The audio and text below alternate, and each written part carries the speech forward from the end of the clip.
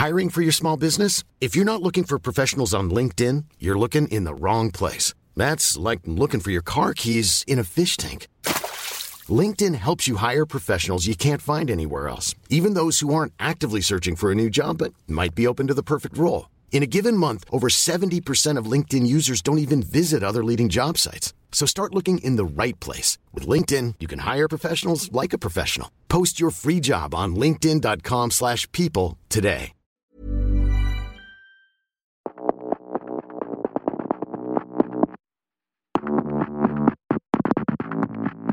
Hello and welcome to Eureka, the show that gets under the skin of science in a good way. Yes, in a good way. As we invite a new expert every week to help us answer one of science's most interesting questions. And when I say one of science's most interesting questions, I just mean a question that we have decided is interesting to us and hopefully you. I'm Rick Edwards. And I'm Dr. Michael Brooks. What have we decided is interesting this week? Dreams. Okay. This feels like a slightly different podcast. like dreams as in the sort of things you dreamt of before you just gave it up and became a physicist. I never dreamed of becoming a physicist. Well, of course not. It's a good point that you make. It's just like, How did that happen? Well, does anybody dream of becoming a physicist? Brian Cox did. Yeah, but I mean, look at him. Yeah. That's a weird guy. Yeah. The annoying thing for you is he's done both of your things better. Physics and band in a successful band, or was in a successful band. Successful-ish band. I don't know how to answer that. I mean, I just feel like that's an ultimate... Yeah. I mean, that's terrible. That's a terrible diss, isn't it? Yeah. He's done them differently to me. He has done it. Yes, he has done them differently. You're right. I mean, he did D-Ream. Are we saying that's better than the Bus Monkeys? I'm not sure it is. Well, I think we've brought more joy to more people.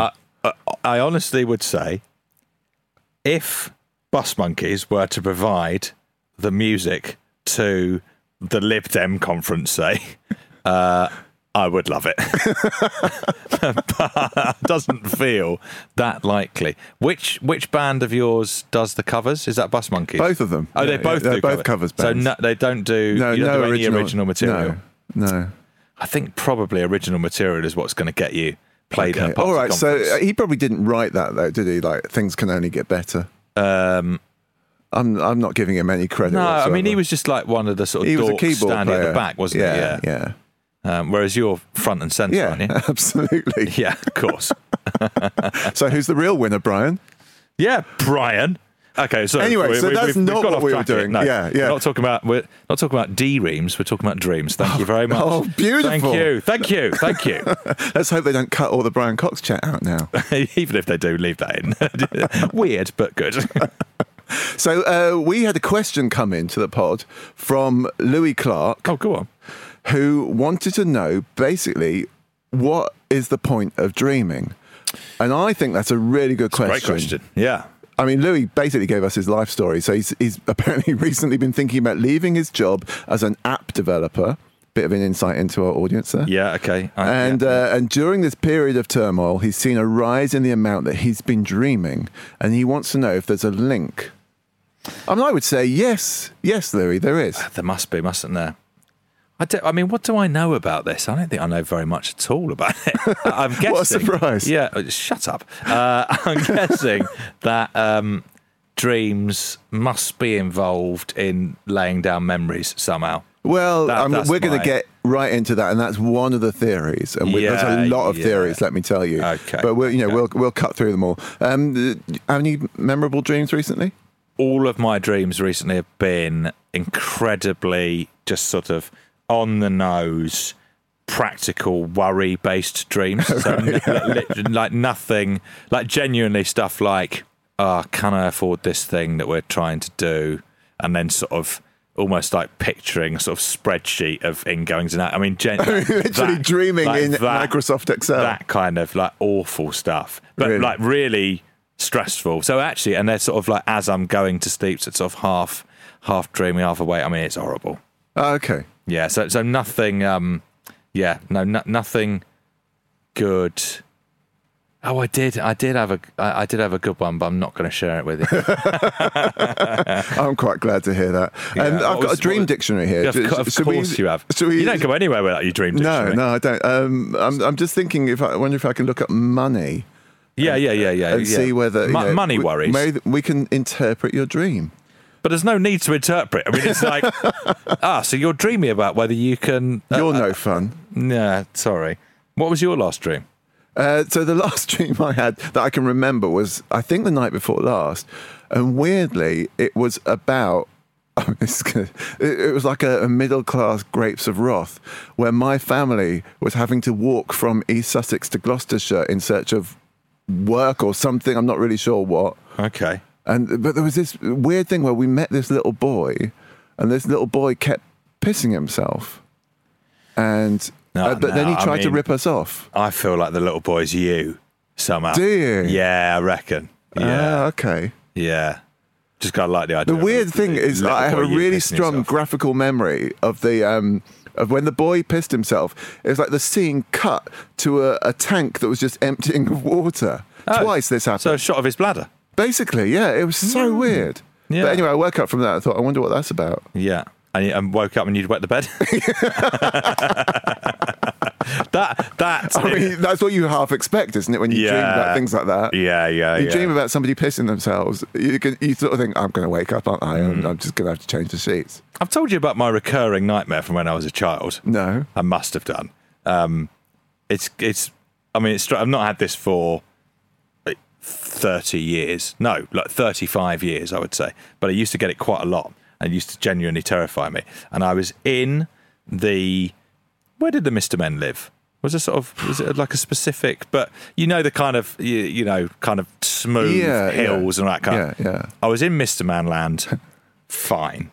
And then over the top of one of the hills, a very menacing Mr. Nosy would come over. You have definitely not told me this. But it wasn't. It was identical to Mr. Nosy, and I can't explain how I know this, but it was Mr. Nosy's evil doppelganger, and he was coming to get me. And I'd wake up absolutely terrified. And how old are you at this point? I'm like 5 or 6 or something, and I'd have this dream quite a lot. All like very short. Nothing happened in Mr. Manland at all. Just evil Mr. Nosy would hove into view, and then I'd wake up. All right, so I think my interpretation of that is actually maybe you consumed your twin in the womb and you're just like dealing with guilt about that. You think I had a twin who was Mr. Nosy? Well, no, who was just, you obviously were reading some Mr. Man books or whatever at the time, but your guilt about, your twin that you consumed in the womb is... If I would be that consciously aware of having devoured my twin in the womb. You think it might be slightly flawed, my interpretation? Yeah, I think so. The thing is, I mean, if I set up in business, I could come out with that shit the whole time, couldn't I? People love it. If you're a sort of dream interpreter, that is effectively what you're doing, isn't it? Yeah. Just make up a load of old gash and... People pay money for it. If you're a dream interpreter, get in touch with the show. Yeah, please. Whoever wrote your A to Z dream dictionary. Well, I just looked it up and charlatan. Well, obviously, because we're into science and we know that actually we don't really believe you can interpret dreams like this. Money, by the way, if you dream about money, to dream that you have no money indicates a fear of losing your place in the world. You're lacking the abilities needed to achieve some desired goal. If you're borrowing money in your dream, then it suggests that you are overextending your resources. Well, that's amazing, isn't it? That's so insightful.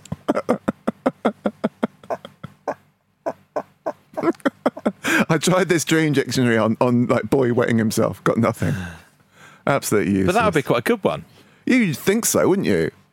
So, I mean, what a load of crap. Honestly.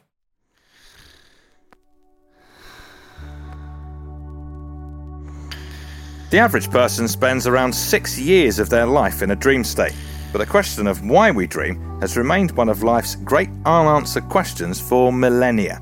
Your teeth could be falling out, you might be falling from a building, you might find yourself naked in public. But why? Are dreams there to help us solve problems? Are they a signal we've had a bad night's sleep? Is it something we need to be decoding? A potential conversation with our subconscious mind? That's why this week we're asking, what do our dreams mean? If our expert is the author of that dream dictionary, I quit. Nobody would own up to being the author of that dream dictionary. Oh, it's by Brian Cox. Oh, it's a D-ream dictionary.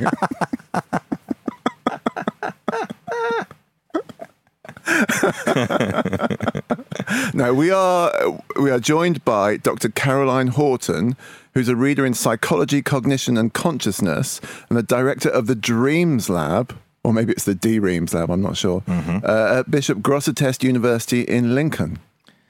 Bishop where? Bishop Grosseteste University in Lincoln. So Grosseteste was a 13th century bishop who basically, started doing science and experiments with mostly about optics and stuff. I know about this because I've written about it. He was quite a pioneer. Yes, I'm sorry to say this, and I don't imagine I'm the first person to say this by any means, but he's called Bishop Big Balls. Yes, he is. And you're not. That is excellent. One of the commissions I got, Balls. somebody said, would you write something about Bishop Big Balls for me? Yeah. Yeah. Robert Grosseteste. That's wonderful. Bobby Big Balls. Yeah, quite literally. That's even better than Bertie Big Bollocks. That's the new Bertie Big Bollocks. Yeah. Bishop Big Balls. Yeah, anyway, he was actually a very well-respected theologian and proto-scientist.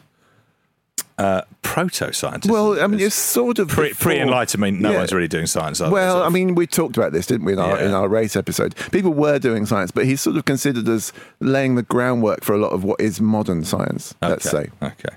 I remember that when we did the sleep episode, the thing that really struck me was we don't really know that much about sleep. No, and I'm assuming that is going to be similar with dreams. Well, it's dreams sort of, are a byproduct of sleep, aren't they? even worse with dreaming, in a sense, because sleep is pretty tricky.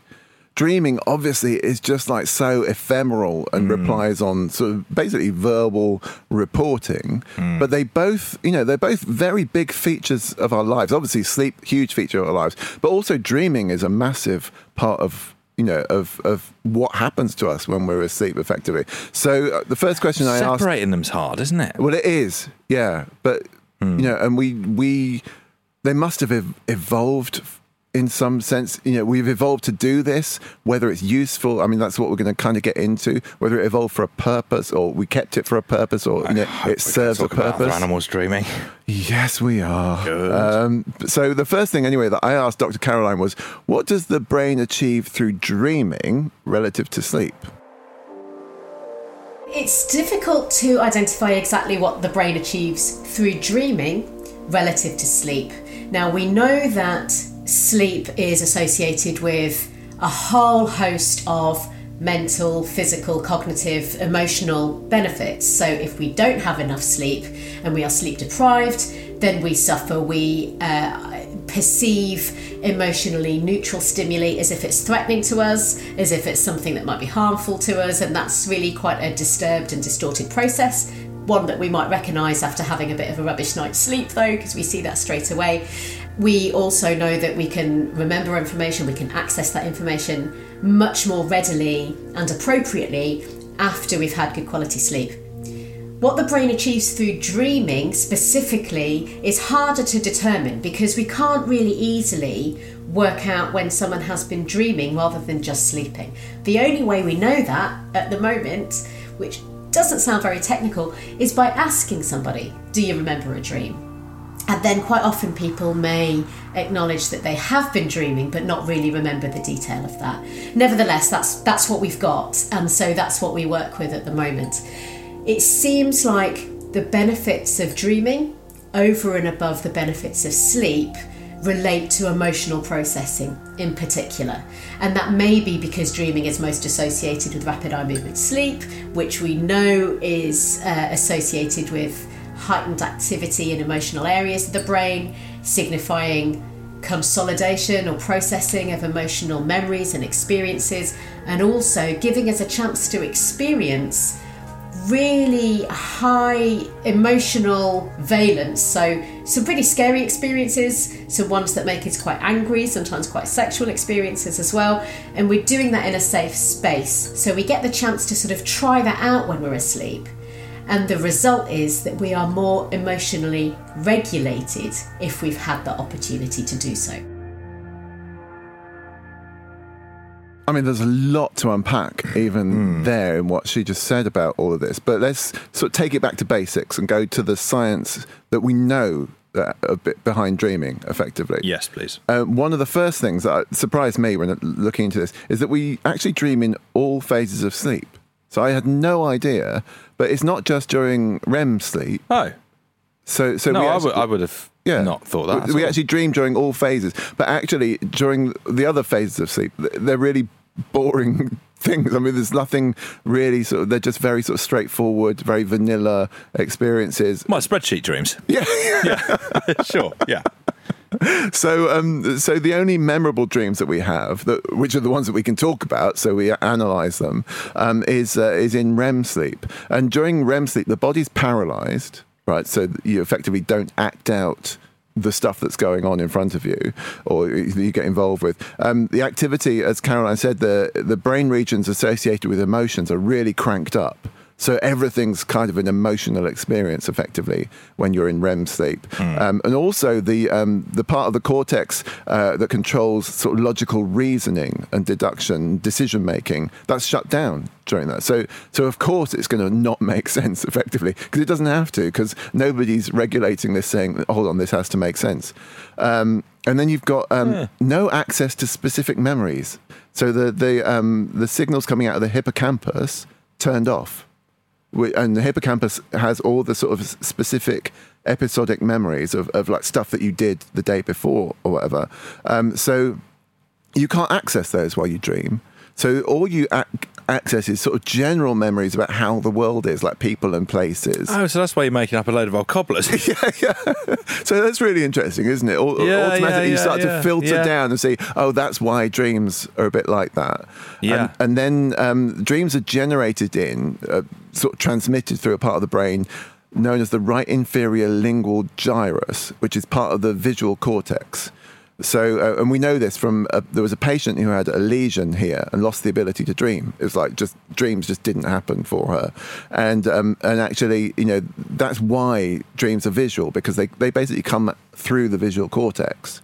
And we'll get to a thing about, whether that's like actually really quite significant in terms of understanding what dreams are. So that's the sort of basics of it. So you're locked down, your body's locked, emotions are ramped up, logic is turned down, and it's going through the visual cortex, so you see things effectively. Why is our memory of dreams so erratic and presumably, given it sounds like we're dreaming the whole time, infrequent? So, it turns out that everybody dreams, but not everybody remembers all their dreams. And if your brain is particularly good at processing visual information like images and good at storing memories, then you will have a better chance of remembering your dreams. There's a link with the theta waves, one of the sort of kinds of brain waves, low frequency waves, and they basically make you more likely to remember your dreams. So if your theta waves are quite strong generally when you're awake, they'll also be strong when you're dreaming. And those are like form memories when you're awake, and they're involved in forming memories when you're sleeping. So, but I'd be interested to know this. You get woken up by an alarm clock every morning, right? For the show. Yeah. And that is like a big letdown when it comes to remembering dreams, because the way we remember dreams is when we drift out of sleep into a sort of semi-waking state, and then we form those memories. Whereas if you are shunted awake by an alarm clock, you then have to deal with, because it's in the real world and you have to turn it off, then your brain just doesn't do the kind of memory formation thing. So you don't then remember your dreams. So that's probably why you don't remember dreams, other than the spreadsheet ones that you have probably while you were on holiday, right? Yeah. I don't feel like the world's missing a lot by you not remembering your dreams. No, I agree. But then no one is missing out on listening to other people talk about their dreams. No, it's the most boring thing, isn't it? Yeah. Yeah. And it certain is. members of my family need to know that. Well, I mean, if only they listened to this, then they would. Not as boring as your podcast, though, Dad. Narrowing it down now to the family members. We are trying to answer Louis' question. Do our dreams... I don't even know if I know what I mean by this question, but do our dreams mean anything? So, I mean, that is the central question. And that's a question that I put to Dr. Caroline. And obviously, her response to that question determines on whether we believe another word that she says. Here we go. The question as to whether we can ascribe significance to our dreams, or if we take it one step further, could we possibly interpret some kind of language of dreams? It's a really controversial question. The scientific answer, or my view at least on the basis of the evidence, is we can't interpret dreams. There's no evidence to suggest that there is some kind of hidden universal meaning of dreams that we or that therapists or experts may be able to uncover. There's no evidence of that, which is a little bit disappointing and is at odds with some people's beliefs around dreams, that maybe they are spiritually significant, or that they may indicate something important that may be to happen in the future. Absolutely no evidence to suggest that that's the case. Having said that, your question was, can we ascribe any significance to our dreams? And that might be different. So we may personally get some feeling of peace from something that happens in a dream, or we may feel better, oddly enough, after having had the chance to experience some pretty negative emotions sometimes when we're asleep, because we're letting those emotions out in a safe space, we're working through them. Actually, we think we're sifting through our memories and our experiences from the day, and the dreaming is a product of those memories being activated and sorted and consolidated and processed while we're asleep. So we reap those benefits, and I would argue that that is a significant benefit of dreaming, but it's not the same as saying, my tooth fell out in my dream, therefore this must mean that I'm going to lose a friend, as some interpreters may indicate. I think it's more likely you are grinding your teeth during the night, and that might mean that when you're asleep you're perceiving something in your mouth, and then you're kind of imagining that you might be losing a tooth, and then you're thinking about it, which isn't the same. Well, the good news is, Caroline, we can trust. She's on our side, isn't she? Yeah. If she said, she's one absolutely, we can ascribe meaning, I'd be like, wrong expert. I mean, it's sort of like a firm no to Louis' question already, isn't it? It's like, well, yes, but you're in turmoil, worth... you're wondering about stuff, and you're dreaming more. That's kind of, that's your lot. It feels like that's all we can tell you. We're not going to find the answer to your conundrum. But I mean, if you look at history, people have made a lot of coin out of interpreting dreams, which is obviously just making me think, not making a huge amount of money, let's be clear, of doing this podcast, so we shouldn't rule it out as an option for ourselves. It'd be a strange pivot for us. I was going to say, let's do a quick pivot.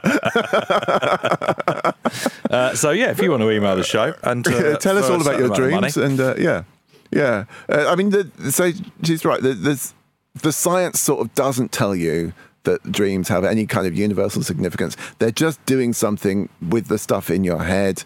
And it's really interesting stuff, and you'll be excited to know that we're going to talk about octopus dreams later. So I'd love to hear an octopus tell me about their dreams. It's maybe the only animal I'd like to hear from. And then maybe we'd do an interpretation of octopus dreams. I mean, there's a service we could perform. Yeah, but they haven't got any money.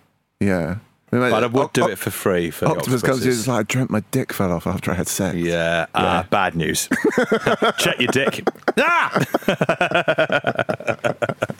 I mean, it's always been there. Like, humans have always ascribed some kind of significance to dreams. Like all of history, since records began, basically, there's records of people interpreting dreams, detailing their dreams. The Norse sagas, Gilgamesh, Greek mythology, it's all there. Ancient Rome, the Quran, the Bible has it. Plato did it. Obviously, Freud, classic interpretation of dreams. Is Plato's cave? No, Plato's cave's not dreams. No, that's not a dream. That's something I know. Carl Jung who said that dreams prepare the dreamer for events the following day, which is obviously nonsense. Basically, humans are still thinking that their dreams mean something. So there was a study where people reported they'd be more likely, this is Americans to be fair, but they report they were more likely to cancel a trip they had planned that involved a plane flight if they dreamt of the plane crashing the night before than if Homeland Security basically issued a federal warning. They said, no, I'd still get on the flight. But if I'd had a dream the night before where a plane crashed, I wouldn't get on the flight. So, I mean, that's, People are nuts. People are nuts, but that's our brains, isn't it, right? And apparently people are more likely to perceive dreams as being meaningful if the content is basically what they, in accordance with their beliefs. So it backs up their, prior beliefs. Have you read a book called The Premonition Bureau? No. I think you'd like it. It's really interesting. So it's kind of I think it's in the 60s, where some guy who I think used to work for the BBC, maybe, sort of got interested in whether premonitions were a thing. Yeah. Because always before any kind of, I think of it because you're thinking about, I've dreamt a plane crash, I better not get on that plane. Yeah. And inevitably, whenever there is a big disaster, someone after the event, weirdly, will come and say, "Oh yeah." I had a dream. I had a dream, happen. And it's perfectly possible that they did. It doesn't mean anything, and you really sort of took it quite seriously. There's some interesting stuff in there. Like it's quite even as I'm reading it and being like, all bollocks, it's all bollocks, it's all bollocks. You still can't help but be like, now that is weird. That is weird. So I was just thinking that statistically there must be someone who's had a dream of a plane crashing, got on a flight the next day, and the plane has crashed. Yeah, and imagine being that guy. As that plane is going down, you're like, fuck me. I've got a gift and now I'm going to die. Just furiously texting everyone you know, I had a gift.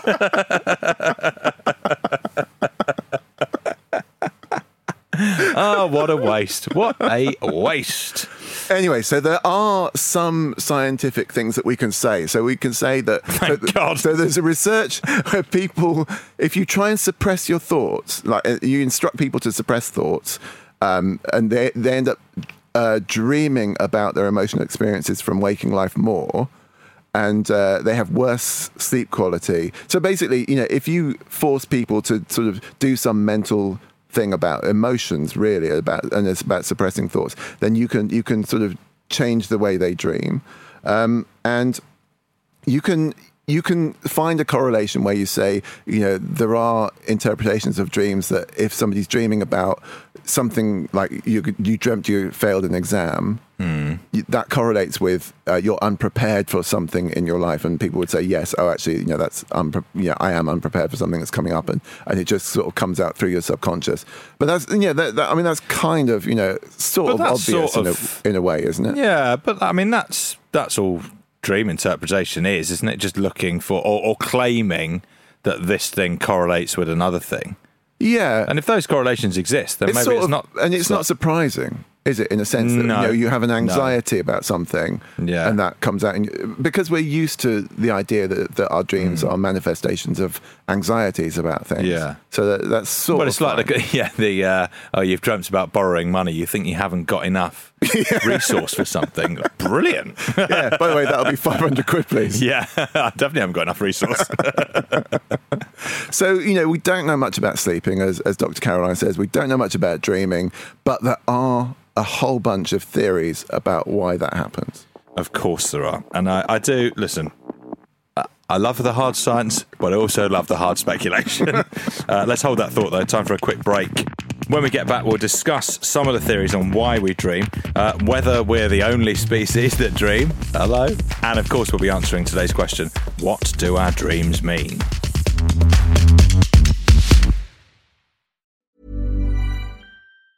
Planning for your next trip? Elevate your travel style with Quince. Quince has all the jet-setting essentials you'll want for your next getaway, like European linen, premium luggage options, buttery soft Italian leather bags, and so much more. And it's all priced at 50 to 80% less than similar brands. Plus, Quince only works with factories that use safe and ethical manufacturing practices. Pack your bags with high-quality essentials you'll be wearing for vacations to come with Quince. Go to quince.com/trip for free shipping and 365-day returns. I'm Sandra, and I'm just the professional your small business was looking for. But you didn't hire me because you didn't use LinkedIn Jobs. LinkedIn has professionals you can't find anywhere else, including those who aren't actively looking for a new job, but might be open to the perfect role, like me.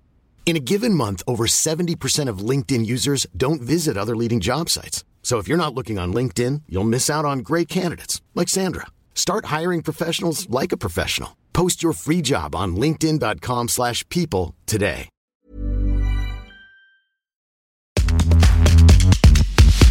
Okay, we're back. You're about to hit me with some theories on why we dream.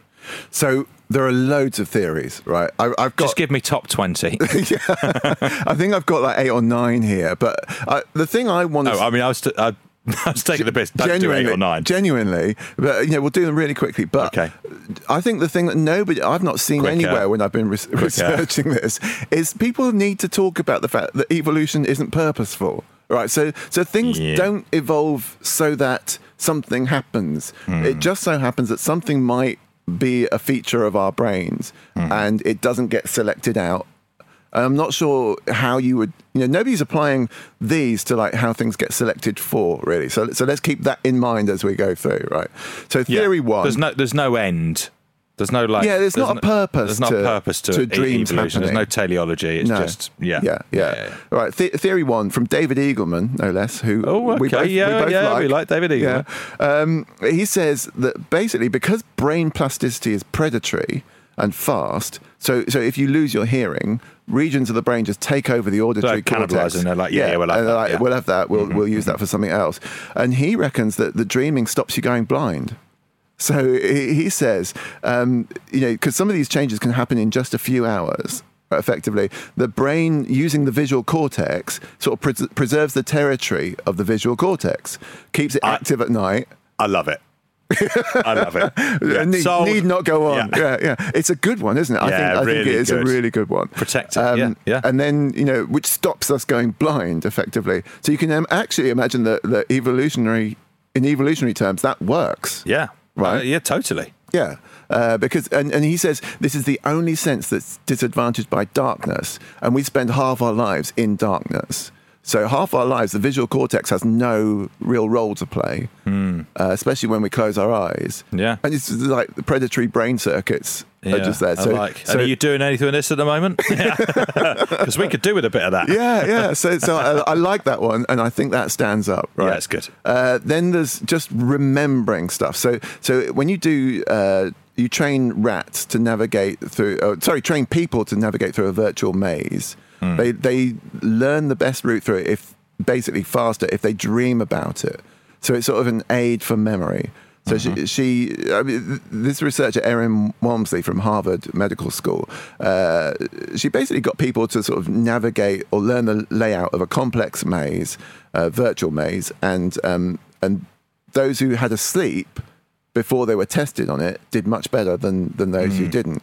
So that's the one that I think I've heard before, that it effectively just helps lay down memories somehow. Yeah, helps lay down memories and sort of solves problems in some senses. Wish fulfillment is the other thing. So if you instruct people to suppress thoughts about a person, you dream about them much more than if you either instruct people to focus on that person or if you allow people just to think about whatever they want to do. So suppression of the thoughts leads you to dream about people more. And so people have extrapolated from that to say, they call it the dream rebound effect. Effectively, you dream about the things that you have repressed in your day. That's all right. I don't see that as being evolutionarily extremely useful. Francis Crick basically said it's just random assembly of kind of fragments of memory, doesn't mean anything at all. But other people have sort of said it's like a way of forgetting. But then if you get rid of all the... If the hippocampus is off, you know what I mean? Yes, then that doesn't work quite as well, does it? Because I don't think so. But no. I mean, you could argue that it's just generally a sort of clearing out of. Maybe it's stuff that doesn't go into the hippocampus because it's switched off. Yeah. I don't know. I mean, it's just a way of forgetting Organising all the some details of junk the files. day. Yeah. Okay. That's sort of fine. Continual activation theory basically says that this is when information's transferred into long-term memory, and dreams are just a sort of byproduct of the data transfer process.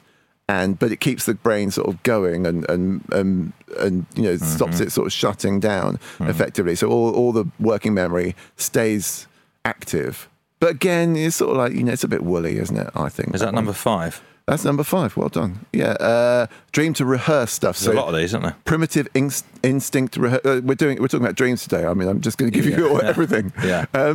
Primitive instinct rehearsal theory. So it's like, you dream about something so that you can do it better the next day, sort of thing. So, if you dream about fighting, you'll get better at fighting. Visualizing success. Yeah, it's a bit like that sports psychology stuff, isn't it? Okay.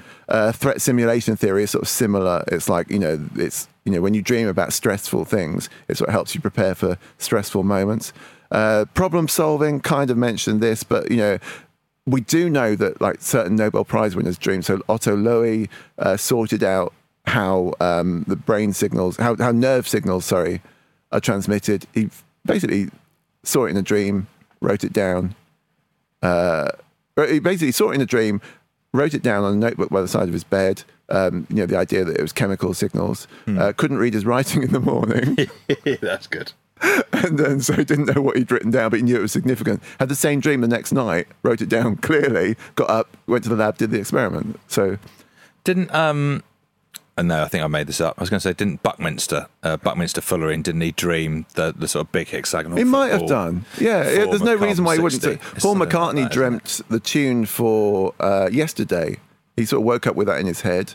August Kekulé basically came up with the structure of the benzene molecule in a dream. I think he was on a London bus at the time, just fell asleep at the top of a London bus, came up with the sort of... the hexagon. The hexagon, as we talked about before. Mendeleev... That was quite an easy one. You know what I mean? Or maybe not, actually. Maybe you've never sort of considered the idea of Nobody else had come up with it. Yeah, but it doesn't... Yeah, you could take away his Nobel Prize. It was in retrospect, quite an easy one. Is that within my powers? Just a quick letter to, where is it, Sweden or somewhere? Yeah. Sort that out. Listen, guys. Mendeleev got the periodic table in a dream as well, apparently. What? What do you mean he got it? Well, I mean, the structure of it and how to structure it. I mean, that's just the brain sort of sorting things out. You and I both know if you have a little nap, you can often work better afterwards. Yeah, that's true. And you sort of solved a problem. Last one, and in some ways this is my favourite. We did it. It oxygenates the cornea. So the idea is that if you have, like, basically your eyes moving, as they do in REM sleep, you stir up, the watery liquid, the aqueous humour in front of the lens. Yeah. So you're stirring it up, and during those 8 hours of sleep or whatever, you get proper oxygenation of the cornea, and it actually keeps your eyes working well. And so effectively, it wouldn't matter what you were dreaming about as long as your eyes are moving. And I mean, do your eyes move if you're not dreaming? I think in REM sleep they move. Mm-hmm. I don't know. But the point is, I'm taking the one that I'm trying not to go blind. That's the one. You're trying not to go blind, but also oxygenating the cornea is the least romantic interpretation of dreams I've ever heard. Yeah, it's quite funny. Yeah. What did you dream about last night? Doesn't matter. I was just oxygenating the old eyes. See really well this morning. But a lot of the research seems to point towards emotions as being, dreaming is a way of kind of processing our emotions. And well, yeah, because actually during the pandemic, there was definitely a lot of stuff around about people having weird dreams. COVID dreams, I assumed that was not necessarily to do with having COVID, but to do with the anxiety about the situation as a whole. Yeah, exactly. So, I mean, and it seems to be that if you're, in an anxious state, like Louis is, not knowing what to do with his life, that manifests in your sleep. So that's basically something I asked Dr. Caroline about, these links between emotions and our nocturnal narratives. We're pretty sure that emotions are processed certainly during rapid eye movement sleep, to some extent during other stages of sleep as well. And we see that in our dreams. And if we think of our own dream experiences, they tend to be emotional. And we know that we have a memory bias towards that. We're more likely to remember emotional things than non-emotional things. But nevertheless, our dreams on average are more emotional than experiences from our daily lives. So we think that dreams have some relationship to emotional processing. That's possibly a function of dreaming. So we might then want to explore what is it we're dreaming about, and is there some kind of pattern in the dream content that might give us clues as to what this emotional processing is for. We might want to start looking at whether we're dreaming of things repetitively, or whether we feel better or worse after dreaming. And we can recognise that dreams, we tend to dream of the things that are important to us, and they tend to be the most emotional ones. We also know that if we dream of something very repetitively, which doesn't happen often at all, but if we do on those occasions, they again often indicate that aspect of our lives needs some more processing. So sometimes our dreams can indicate if something needs a bit more processing, or if we need to think about it in our daily lives.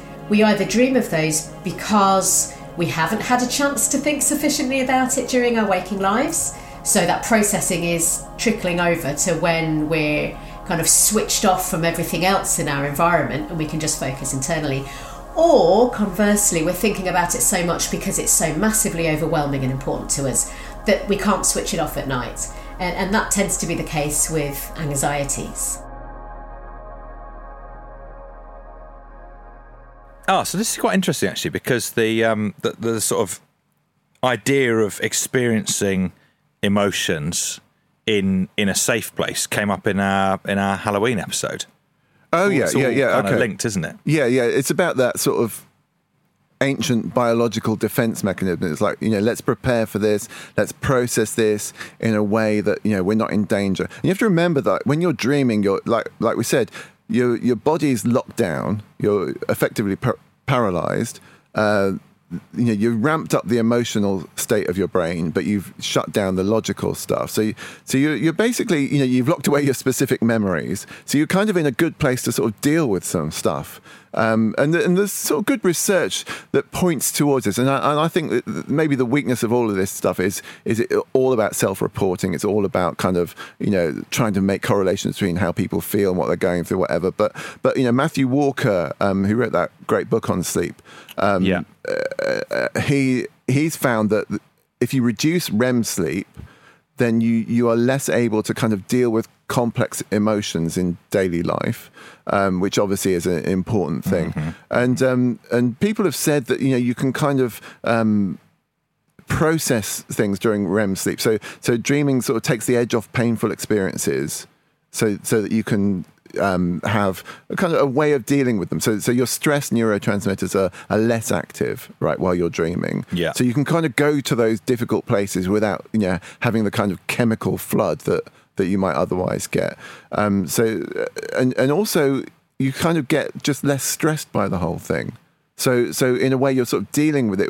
It's a bit like, people take MDMA and then they can talk about stuff that is post-traumatic stress disorder sort of stuff. So yes. It's a way of switching off certain chemical reactions in the brain that will come up when you're dealing with stress. So it's a kind of good way of sort of dealing with stuff, I guess.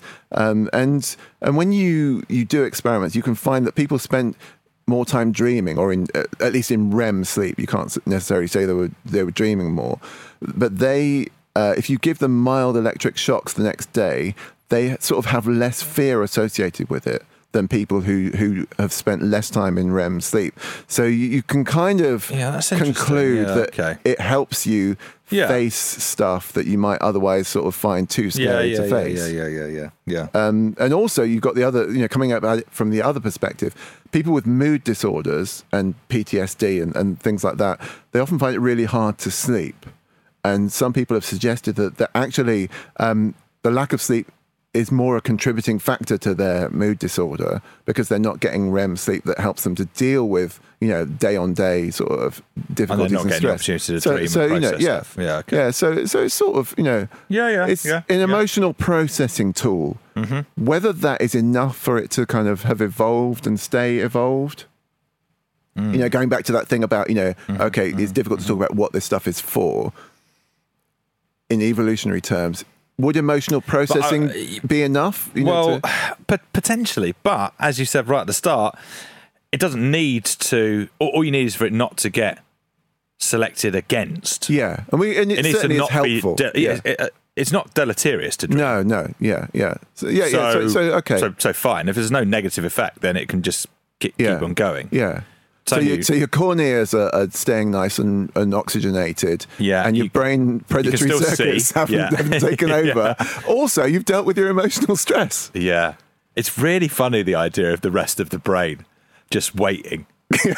just in case. Well, you get that thing, don't you? Like with the echolocation boy, the boy who went blind and learned how to echolocate, and it's like they just took over the visual cortex with the auditory stuff. It's brilliant. It's clever stuff. I love it. You can't argue it. Yeah. I have now waited long enough, though. Tell me about the octopus dreaming immediately. Well, so we've got anecdotal stuff. So I sort of teased you with the octopus dreaming. I mean, we'll talk about animal dreaming, but let me just preface it with what Caroline had to say. There are lots of anecdotal reports that people seem to think their pets show signs of dreaming, but the question as to whether animals dream is, at the moment, virtually impossible to answer, because the only way we know that people are dreaming in humans is if that human can articulate the dream as a dream report and a dream memory, and of course animals aren't able to do that. We certainly know that many animals, if not all animals, show some kind of sleep patterns and regular and predictable patterns of transitioning through different stages. But as I've said before, that's not the same as dreaming. Dreaming is that conscious experience that happens at the same time. It's that mental content, it's the thoughts, it's the emotions that go along at the same time. So we just don't know. My best guess is that animals with well-developed and sophisticated brains who have the capacity for something called episodic memory, you don't really know if they do, but that is the capacity to recall specific experiences from their lives, may have the capacity to be conscious and dream in the way that we would think of it. Whether they could then actually remember those experiences is, again, it's a question that we don't yet have the answer to. My guess is that many animals may show those memory activation patterns during sleep that humans do. But again, they likely won't be able to turn those into a dream and actually remember them when they wake up. Dr. Caroline's really annoying, isn't she? I mean, it's just so level-headed. She's just sensible. Yeah. Because, I watch Raffi when she's asleep, and sometimes when she's deeply asleep, she's like, her paws are scurrying, and it's like, she's dreaming about chasing rabbits, which is probably nonsense, isn't it? No. And also, and genuinely, don't take this the wrong way, I don't give a shit about your dog. Talk to me about octopuses. All right, octopus. Dreaming. All right. So in 2019, a guy called David Scheel, who's at the University of Alaska, I think, he looks after this octopus called Heidi. And there was a documentary that showed Heidi asleep and changing colours, like quite dramatically while asleep. Was this the guy who had it living in his house? Yeah, I think so. Yeah. It's great. It was on. I didn't see the documentary. It might be on iPlayer still. Yeah, okay. It's really good. And so he's got the octopus in a tank in his front room. It was excellent. Okay, So of course I've seen it. He basically, I think on the voiceover, was saying, and she might be like dreaming about, catching a crab or something at this moment, seeing these violent and dramatic sort of colour changes, and then lots of biologists went, basically called bullshit and said, we don't know that at all. And there's a guy called Roger Hanlon who's at the Marine Biological Laboratory on Woods Hole, I think it is. And he says, like, no animal is proven to have dreams because you can't verbalize and you can't talk to them. You can't get the feedback. So, you're making a kind of anthropomorphic assumption about what's happening with that octopus. And he says there's no science behind it, and octopuses have different body forms, so there's no conclusions you can draw. But at the same time, what we're seeing in lots of animals is very much REM-like sleep patterns. So we're seeing them in cuttlefish, in lots of other ones actually, but cuttlefish are quite similar. So you see these sort of REM-like patterns, and with octopuses. And, and actually, Roger Hanlon, same guy, wrote a paper about the cuttlefishes and said they're out doing things all day long. They go into this quiet period of REM-like sleep. And he says, my guess is that they're consolidating long-term memory.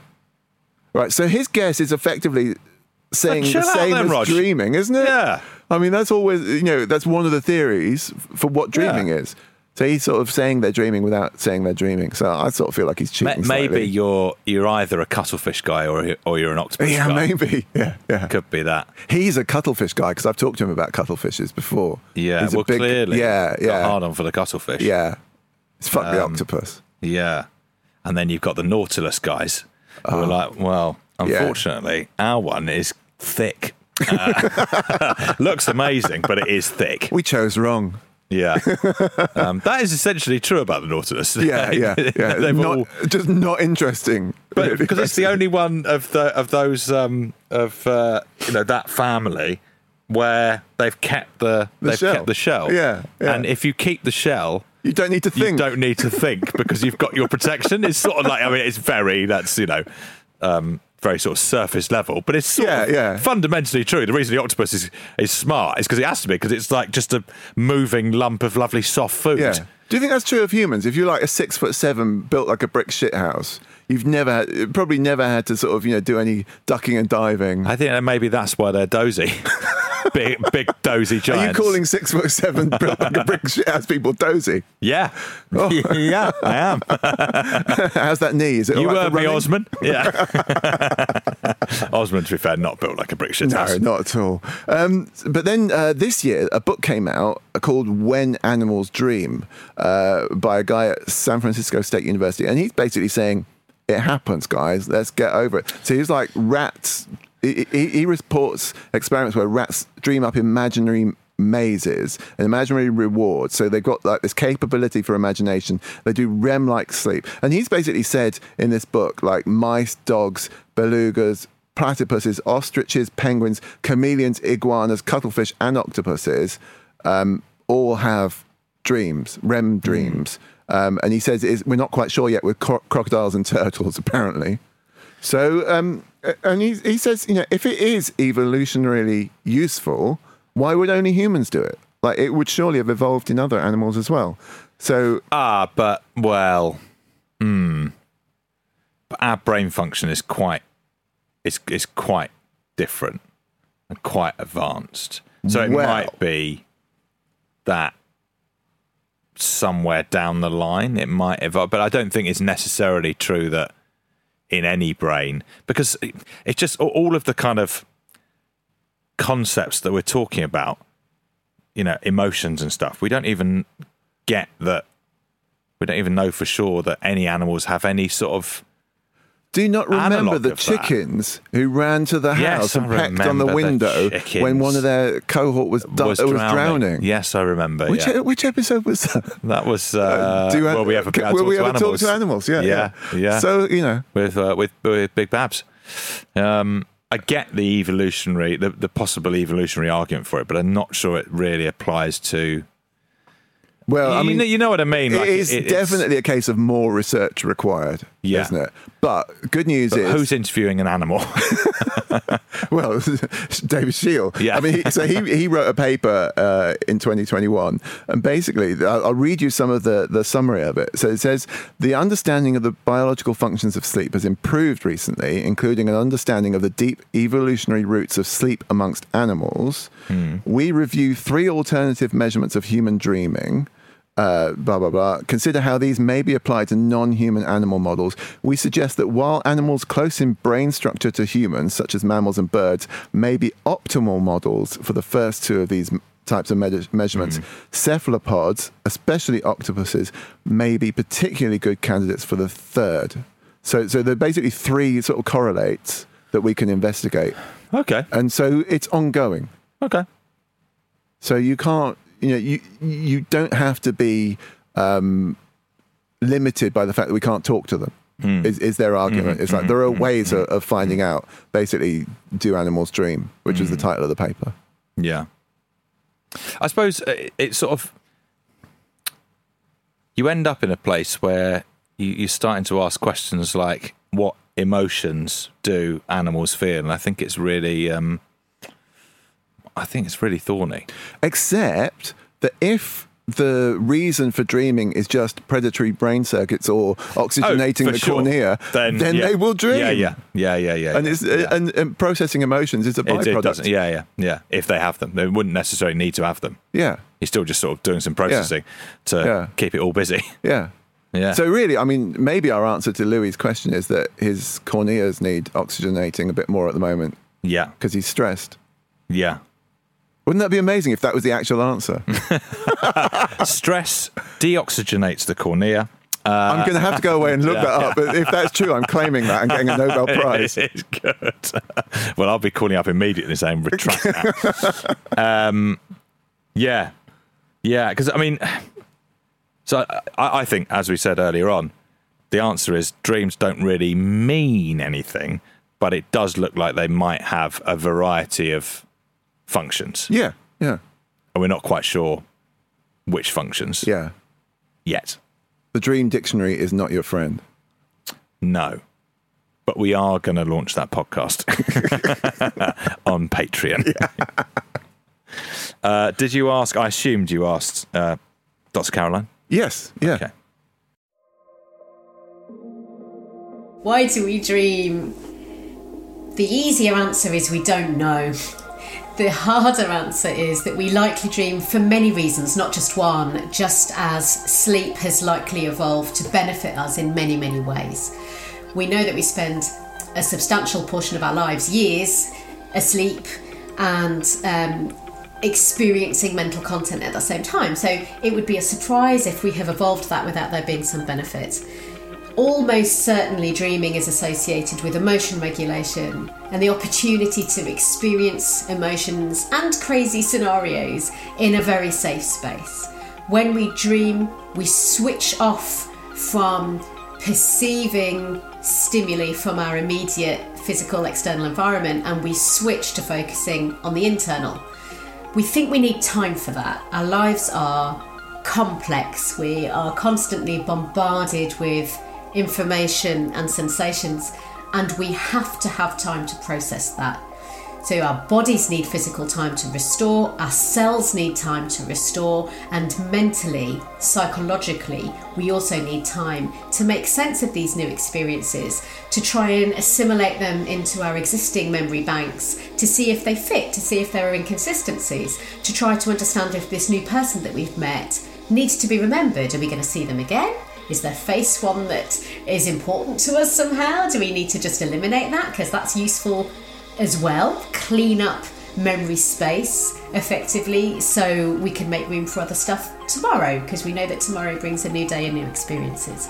So mentally and cognitively, sleep gives us that environment in which we can activate experiences from the past, and particularly the recent past, mix them all up, see which bits are important, get rid of the rest, and that leaves us cognitively and emotionally ready to process information healthfully the following day. Yeah, it's not the most romantic answer, is it? Dreams are a thing of beauty. No. Dreams are a way we connect with the universe. No. But we knew this, didn't we? Yeah, we knew this yeah, going yeah, in. yeah. And it would have been disappointing if we had got the author of the Dream Dictionary on and they'd been giving us a load of old flannel here. Oh, the wonders of the universe. Yeah.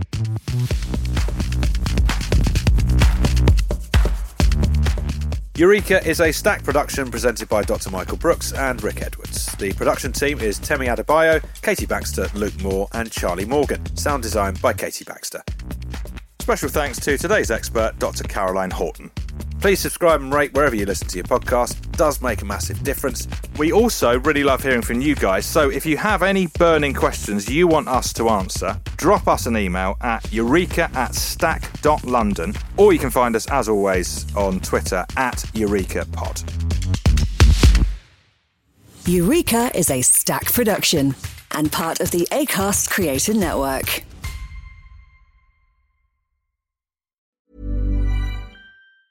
Hey, it's Danny Pellegrino from Everything Iconic. Ready to upgrade your style game without blowing your budget? Check out Quince. They've got all the good stuff, shirts and polos, activewear, and fine leather goods, all at 50 to 80% less than other high-end brands. And the best part? They're all about safe, ethical, and responsible manufacturing. Get that luxury vibe without the luxury price tag. Hit up quince.com/upgrade for free shipping and 365-day returns on your next order. That's quince.com/upgrade.